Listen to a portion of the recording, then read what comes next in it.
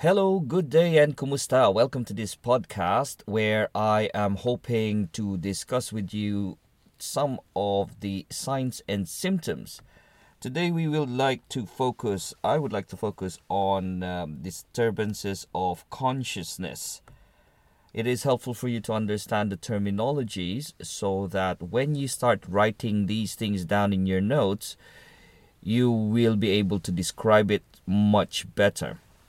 Okay, so consciousness is also considered the state of awareness. Apperception, it's APPERCEPTION, apperception, is a perception modified by one's own emotions and thoughts. Okay, so this is a perception that is influenced by their emotion and thoughts. So for example, when somebody is panicking and all of a sudden things just get numb on part of their body, then that is having apperception, because there is an element where their emotion is influencing what they are feeling. Sensorium is the state of cognitive functioning of the special senses.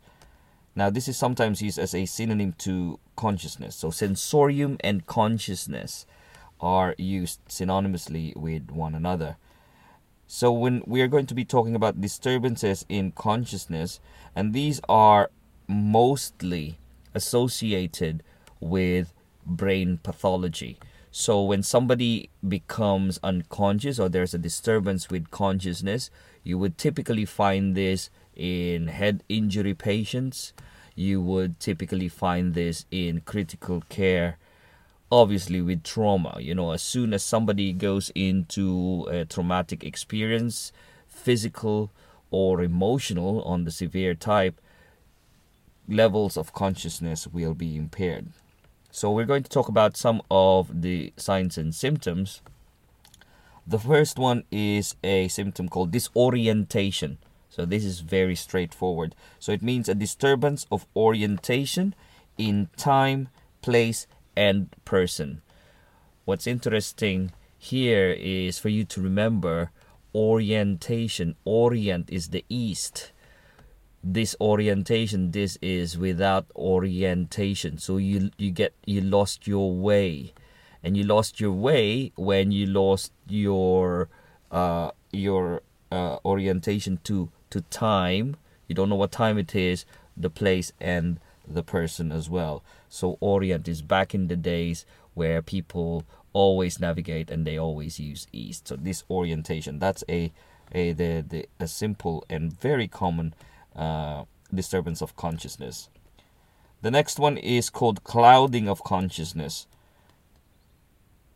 So clouding of consciousness, and by definition, it is an incomplete clear-mindedness with disturbance in perception and attributes. Disturbance in perception and attitudes. So let me read that again. Clouding of consciousness is incomplete clear-mindedness with disturbance in perception and attitude. So when somebody is clearly recovering from surgery, they have this clouding of consciousness. So that is the definition for that. Okay. Stupor.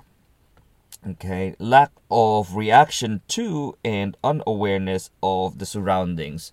So stuporous. So they don't have an awareness of what's happening. Wow, that's really interesting, because most of the time people, when you can see them in critical care, they are awake, but they just don't have any awareness of what's happening in the environment. The fourth one is delirium. Okay, so delirium. By definition, delirium is, here a person is bewildered, restless, confused, disorientated, and has a disorientated reaction with association of fear and hallucination. So that is the definition of delirium. Okay. Next one is coma, which means a profound degree of unconsciousness.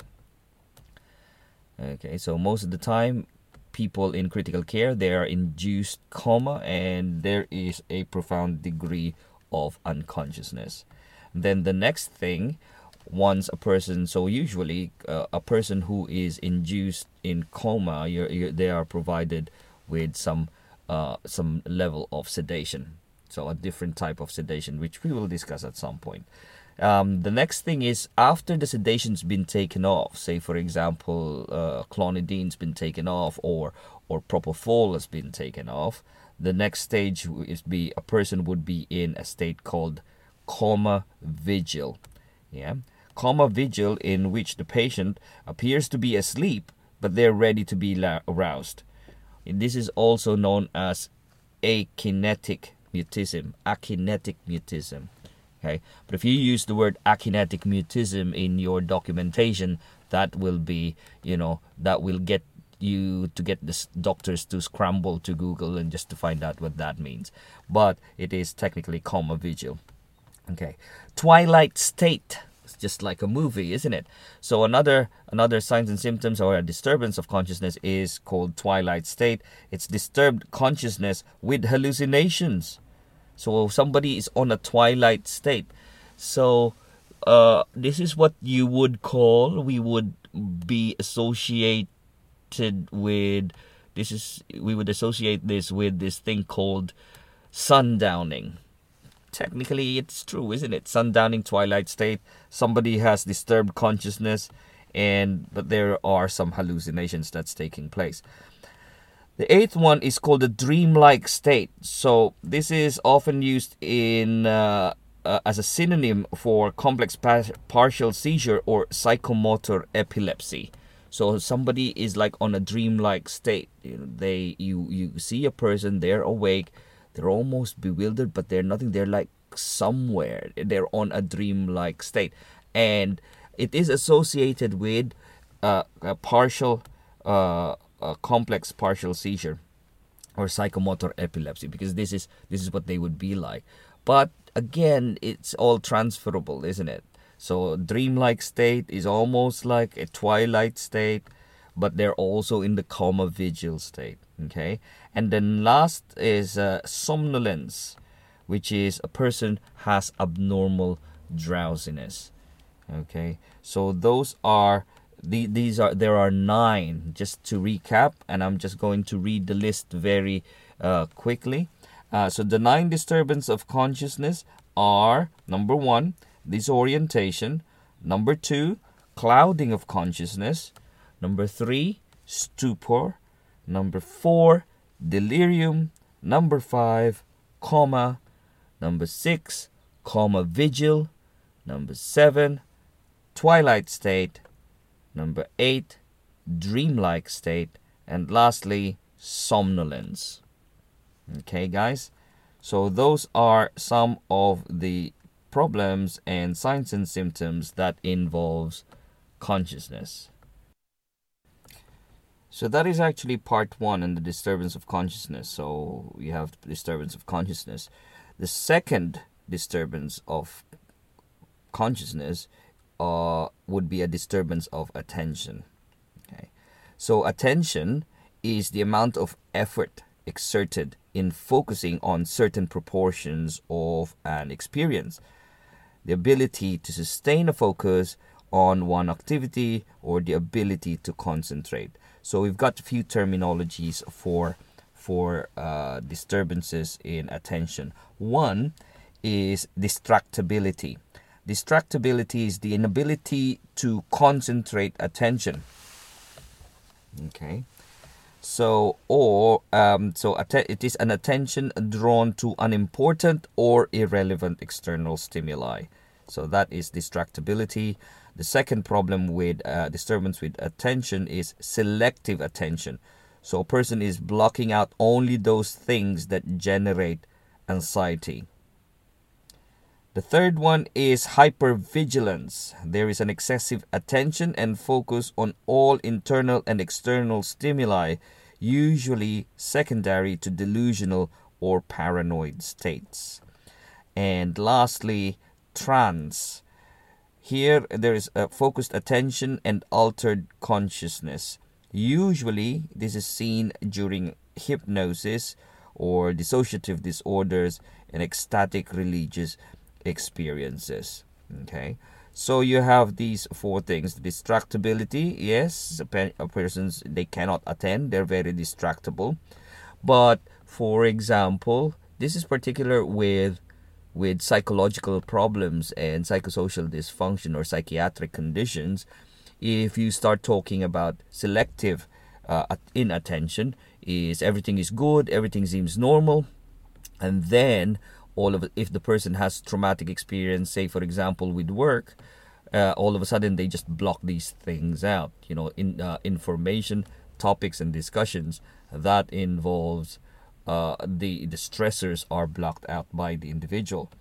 Hypervigilance, this is where the person just feels everything around or internal, both external and internal. So it's like, oh, what's wrong with my knee? I can feel something, it's throbbing, or I can hear voices out there. Is everything okay? So there's really hypervigilance. Everything. That's hypervigilance is one form of distractibility, isn't it? But you're just describing distractibility. Okay, and trance is trance. You've even got music for that. Okay, the last section on the disturbance of consciousness is called a disturbance in suggestibility. Here, compliant and uncritical response to an idea or influence. So whether a person is suggestible or not. So there's two terminologies. You have folie à deux or folie à trois. Okay, so it's communicated emotional illness between 2 or 3 persons. Folie à deux. Now that's why people are saying that people living together is it's quite infectious to have mental problems sometimes, and this was the theory behind it, because when a person lives with one another, you get to associate some of the behaviors and beliefs of the other individual, and then all of a sudden you would have similar symptoms. So it's very suggestible. There's 2 people on that side. Then the second one in terms of disturbance in suggestibility is hypnosis. So this is artificially induced modification of consciousness characterized by a heightened suggestibility. So hypnosis. Okay, so just a recap, guys. So disturbance of consciousness or the state of awareness, you have 3 main areas to look out for. One is the actual disturbance of consciousness, in which there are 9 problems, like the somnolence, the dreamlike state, coma vigil, the delirium. You also can describe the second one is the disturbance in terms of attention, which would be distractibility, selective inattention. You can have hypervigilance, and then the trance. And then lastly, you can have a disturbance in suggestibility. Now, in our practice, because it's not a mental health, then disturbance of suggestibility has very little influence on what we're doing. But most of the time, we would come across with the disturbances of consciousness and disturbance of attention. I really just think that it is very helpful for a clinician to understand these symptoms, because when you understand the symptoms, you're able to treat it much better. Thank you, guys. I hope you learned a little bit from this short discussion. Until next time, bye.